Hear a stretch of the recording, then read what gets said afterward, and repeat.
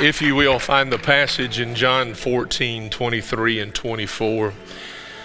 Jesus answered, he said, "If anyone loves me, he will keep my word, and my Father will love him, and we will come to him and make our home with him. The one who doesn't love me will not keep my words.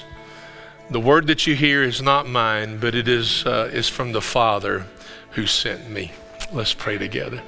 Father, help me to be a plain preacher today, so plain that a child would understand me.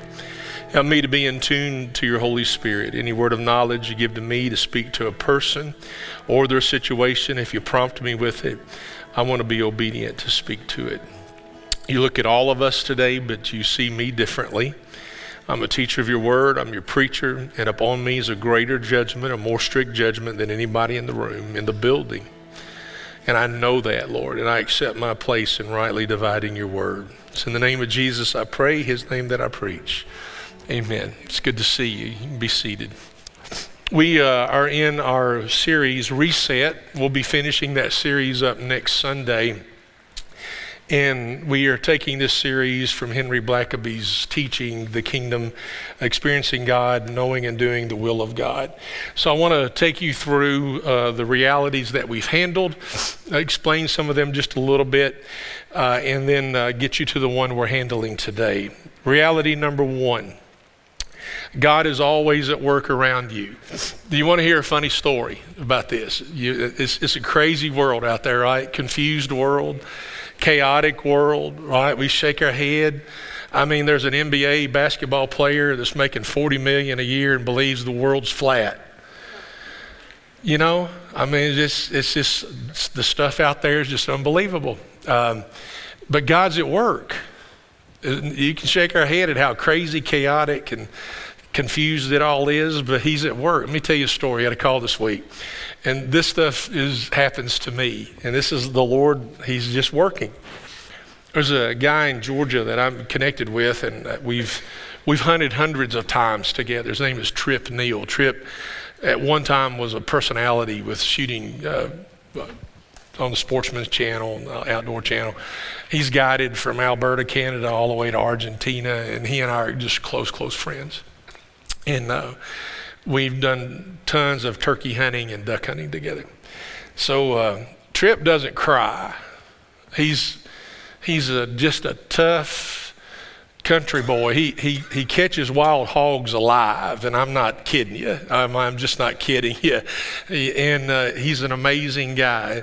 In fact, he's South Georgia. You know, they don't go, "Do you want to go with me?" They go, "You want to go with me?" You know, they say it like that. I mean, he's just a good, strong country boy. Calls me this one morning this week, just crying. And I'm like, what is going on? Trip, you know, has one of our friends died? What has happened? And he said, "Preacher, I had to pull over in a lumber yard and call you." And he said, "This guy called me." He said, "I barely know him." He said, "We do know each other, but it's cordial. It's not like we hang out. We don't hunt together. I just know who he is." And he called me and said he was having a dream that he was talking to me, and I was telling him in his dream that he needed to be saved. So he said, "Trip, what's going on?" And so Trip's like, he tried to get some preachers there to call him. So he calls me, he's crying, never happens. And this story gets funny. I mean, it gets glorious, but it gets funny. And I can't make this up, okay? I can't make it up.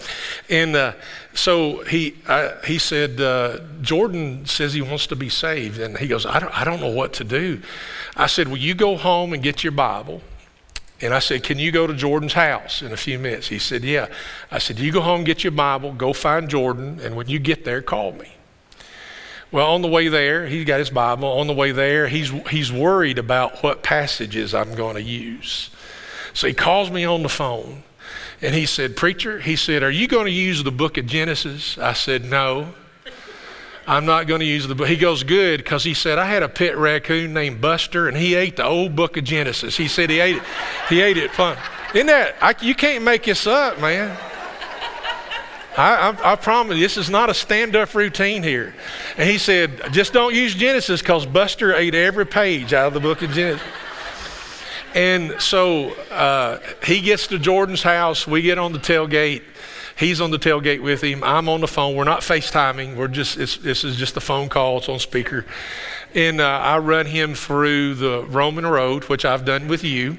I run him through the Roman road. We talk in 1 Corinthians about old and new. You're a new creation.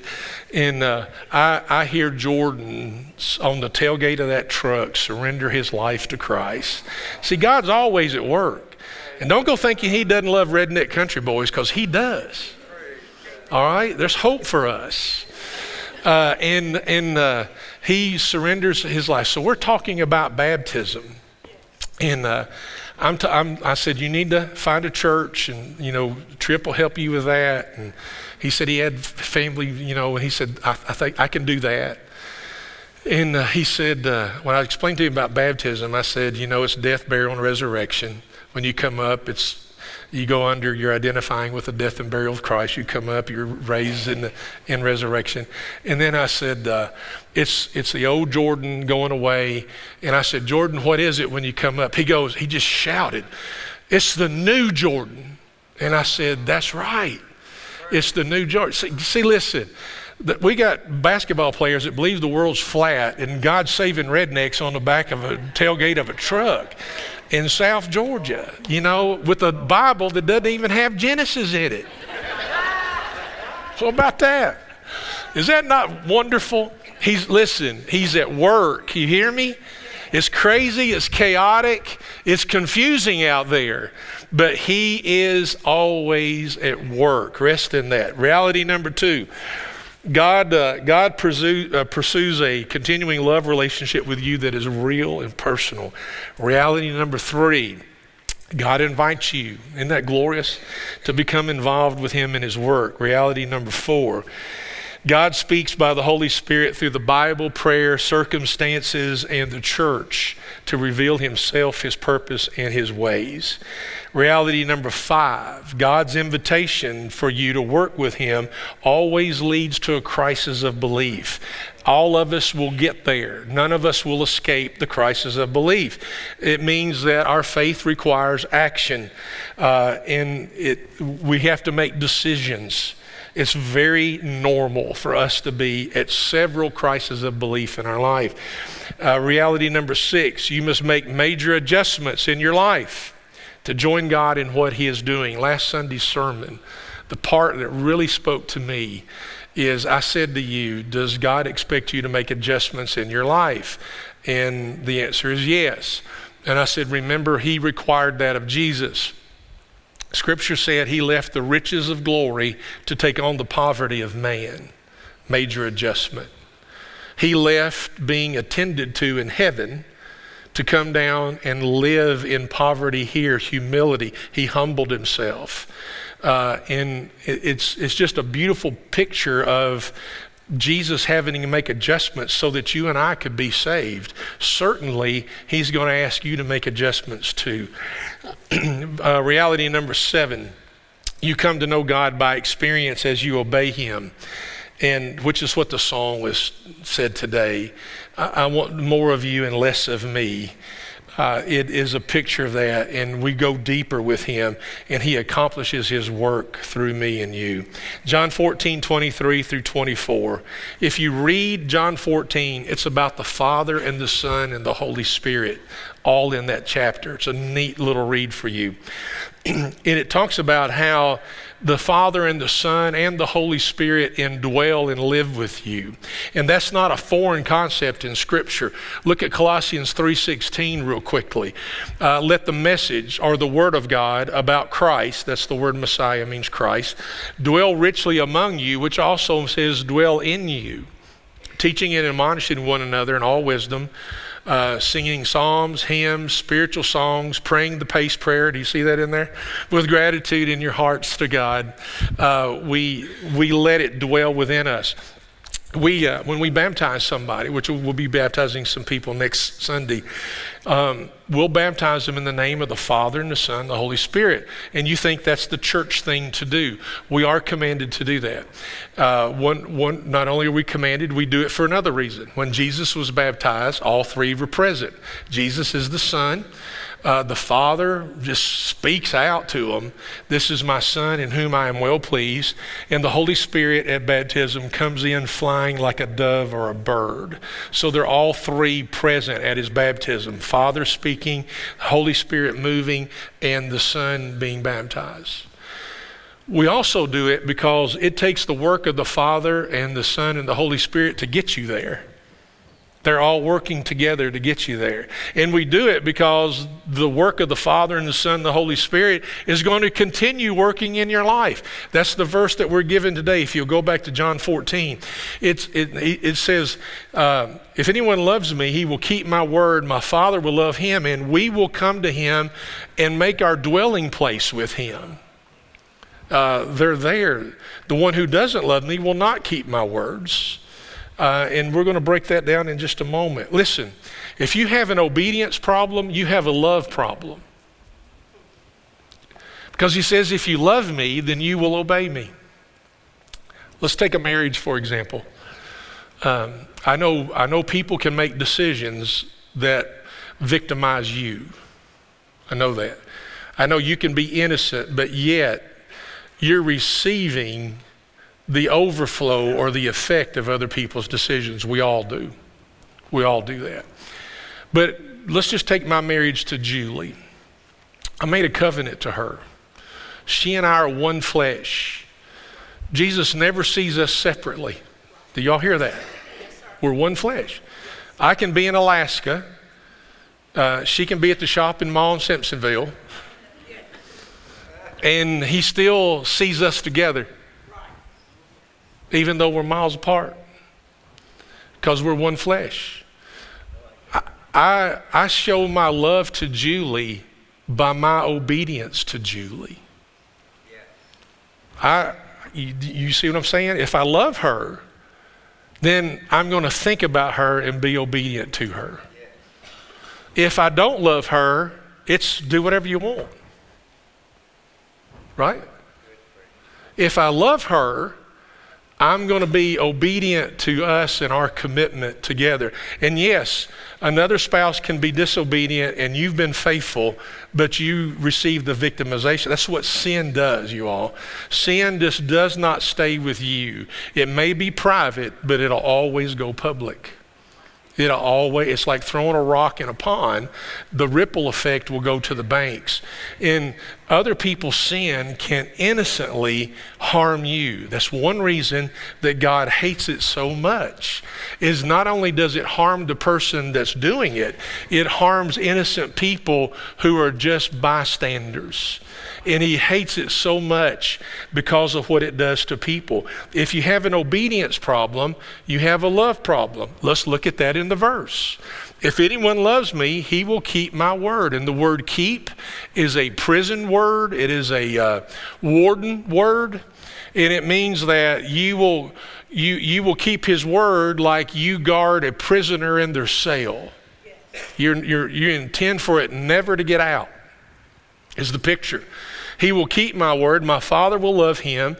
We will come to him and make our home with him. The one who does not love me will not keep my words. So an obedience problem becomes a love problem.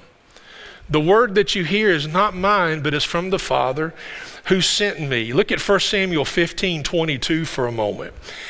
Samuel anointed and appointed the kings, and he's teaching here that obedience is greater than sacrifice. People can sacrifice and show that to the world. Look how big my sacrifice is. That doesn't impress the Lord. What impresses the Lord is your obedience to him. Then Samuel said, does the Lord take pleasure in burnt offerings and sacrifice as much as obeying in the Lord? Look, to obey is better than sacrifice.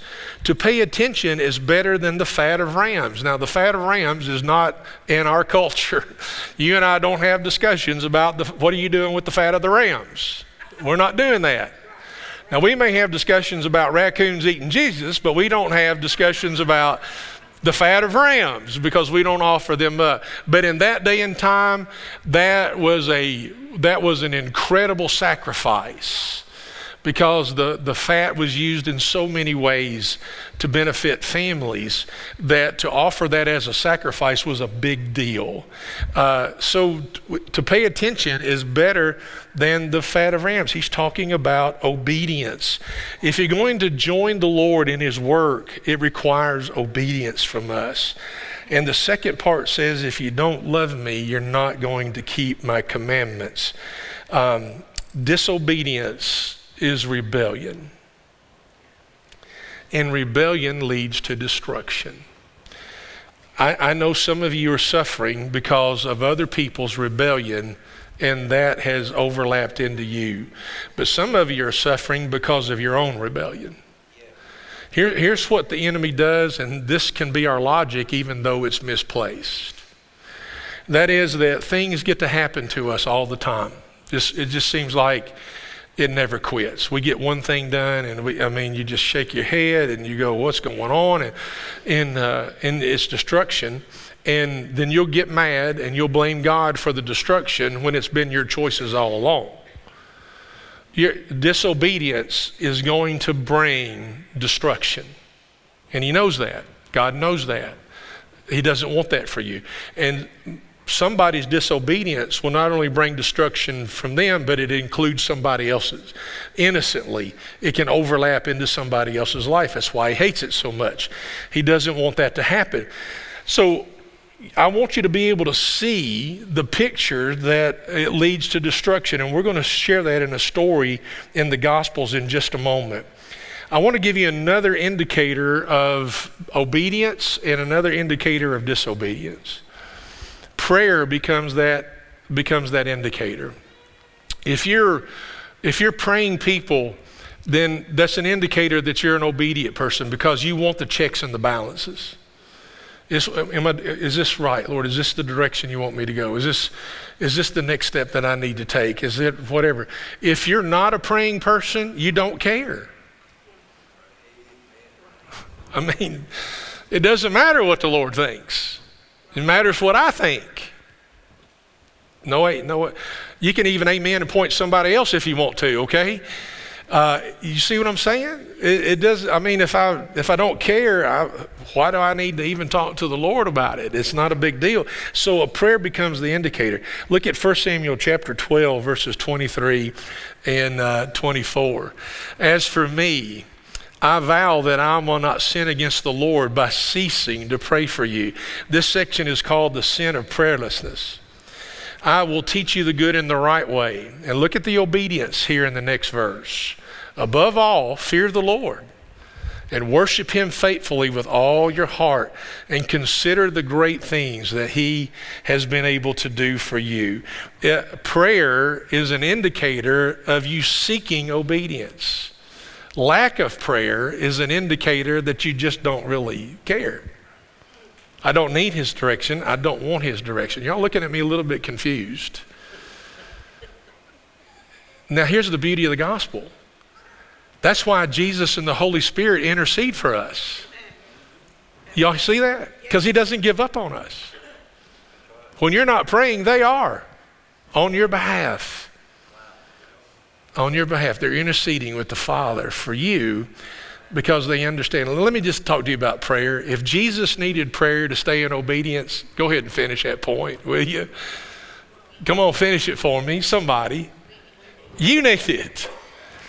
If Jesus needed prayer to stay focused on his obedience, there you are. There you are. It becomes a key to that. So obedience is not an option really to the believer. Look at Luke 6, 46 through 49. This is about two foundations in building houses. And I just want to show you about how disobedience leads to destruction. Why do you call me Lord and don't do the things I say? There it is. Obedience problem is a love problem. I will show you what someone is like who comes to me, hears my words, and then obeys them, acts on them. He's like a man that builds a house, dug it deep, laid the foundation. This is the proper way to do it. He laid the foundation on the rock. When the flood came, not if they come, because we can do a metaphor to our life. We're going to have seasons. It seems like it's nothing but floods, literally. The river crashed against the house, and it couldn't shake it. It stood.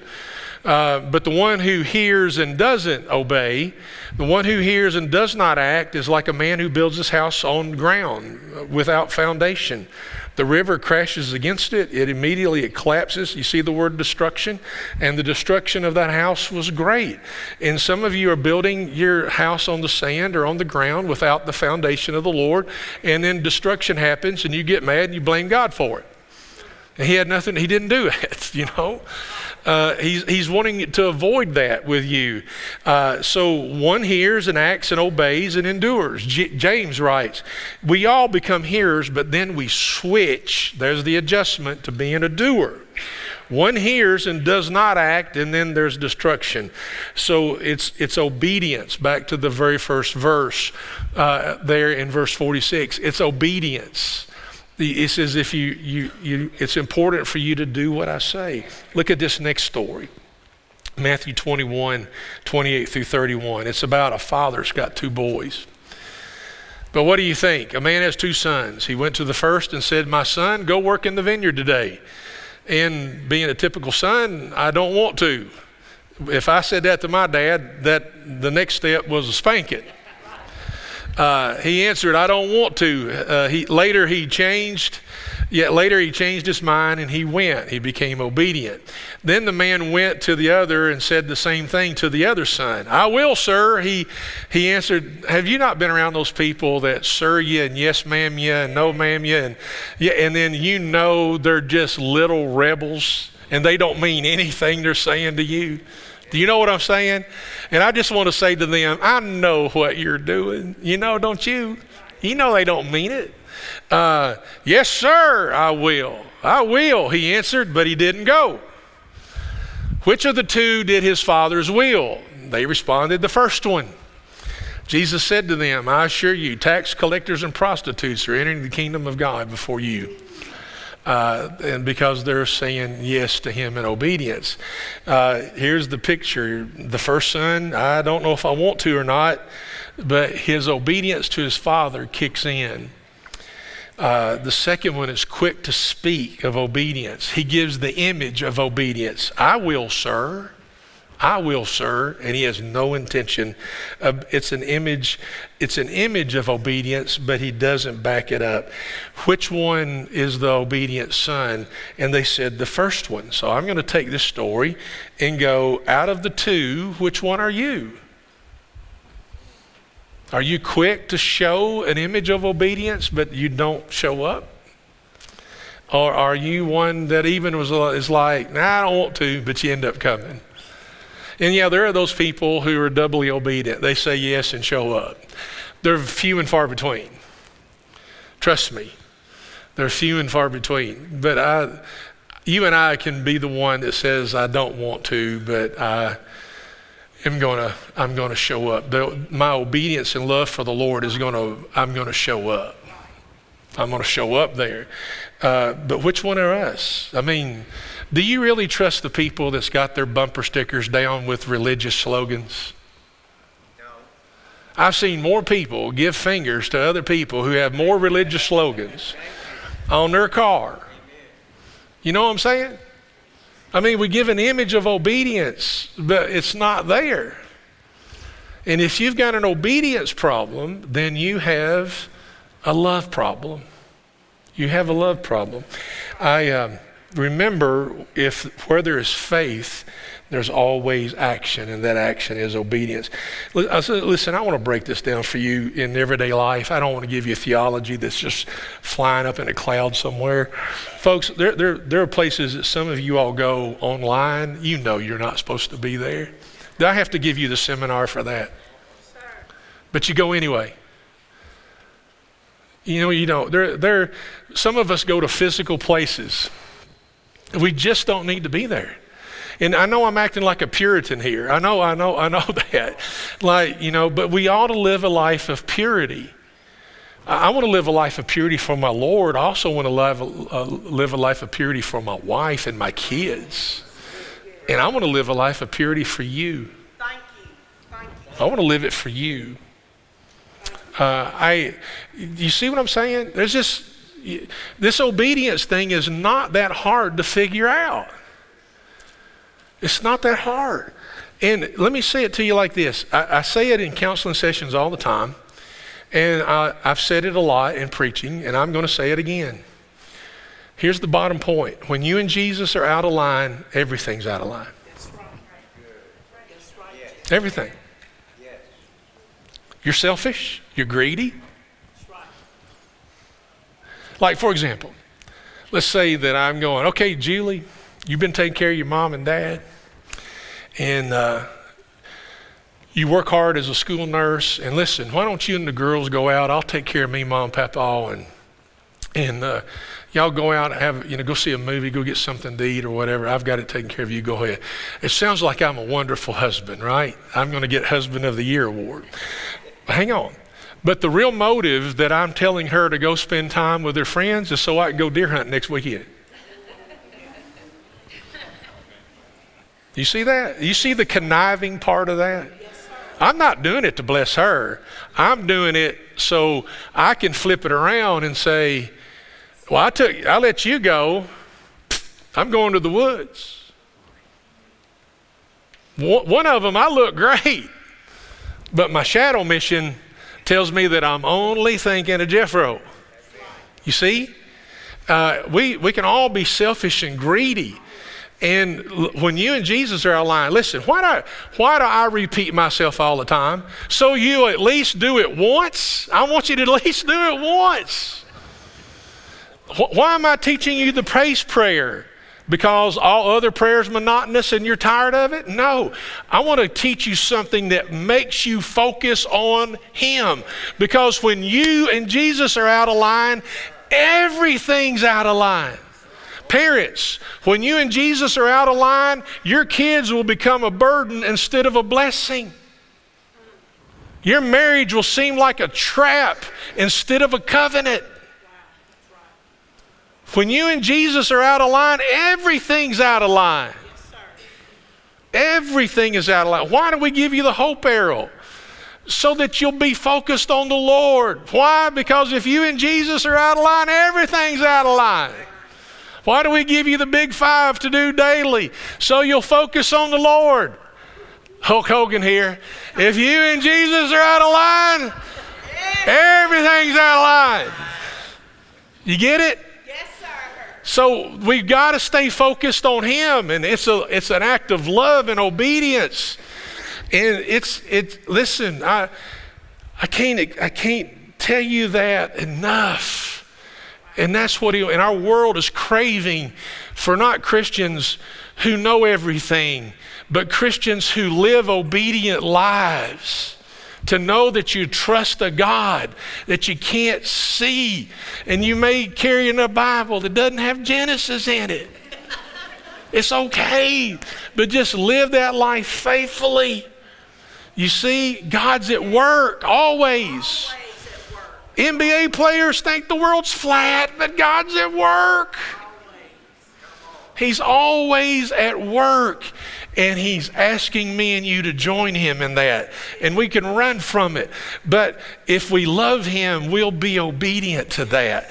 And you're going to grow deeper in the Lord. And listen, He rewards those who diligently seek Him. He rewards those. It's a wonderful life. It's an incredible life, and He wants to tell His story in and through us. I told you I had 4 or 5 in me today. I do. I got an extra hour of sleep, so anyway, I'm ready to go. All right? Listen, I'm going to ask you to make a decision today. I don't know what your next step of obedience. Some of you have given your life to the Lord. You've done that, but your next step of obedience is to be baptized. You may want to make that known today. I don't know what your next step of obedience is, but take it, make a commitment to it today. It'll probably be a simple one, and then He'll just continually lead you to making those other next steps. But listen, I want you in line with Him today. Will you make that commitment to Him? I do believe in rededications. I simply do. I believe in that so much. Simon Peter, that happened with him, and he became a preacher that the world couldn't shut up unless they killed him. And they did. So let's make a recommittal. Let's make a rededication. Let's solidify our covenants. Lord, you take everything. More of you and less of me, right? And let's do that today, because if we got an obedience problem, we've got a love problem. That's why I tell you every time when we pray, tell the Lord that you love him today from your heart to his. May he hear that from you, and may he hear that from you. Let's stand, church, if you will. Our counselors will be here to receive you. Our invitation is this: whosoever will, for whatever reason today, come. Listen, if you're here, you need somebody to pray over you physically, you're sick, come. You just need somebody to pray over you and bless you. Come, okay? There's no judgment here. No judgment, just come. Come and let people bless you and pray over you. And let's make those commitments today, okay? As the team leads us, you come.